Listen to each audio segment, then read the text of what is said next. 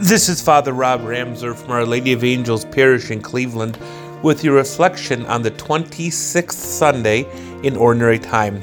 There's an old song where the refrain goes, looking for love in all the wrong places. Don't we do that quite a bit?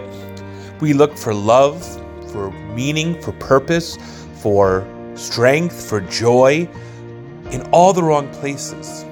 That's what Jesus is getting at in the gospel for today's liturgy.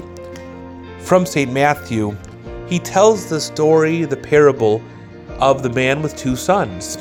The first son said he won't go to work in the vineyard, but afterward did. The second son told the father what he wanted to hear, but never went anyway. Who gets into heaven first? Who does the Father's will? The first son. That's why Jesus makes the bold claim that tax collectors and prostitutes are getting into the kingdom before the elders of the people, the chief priests. Why? Because the chief priests were looking for love in the wrong places.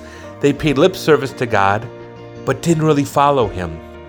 Tax collectors and prostitutes were open to hearing God. They were open to hearing Jesus. What about us? Are we open to hearing Jesus even if we think we've gone down the wrong path for far too long? Even if we've been away from the church for years, for decades, are we open to hearing God's call to come back to confession?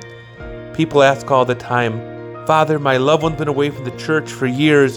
What do they have to do to come back, to go to communion? And it's going to confession, receiving that grace of forgiveness and peace. So my dear friends, let's look for love where it's always been, in Christ, the fulfillment of the Father's love, and come to him with open hearts to receive all that he wants to give us.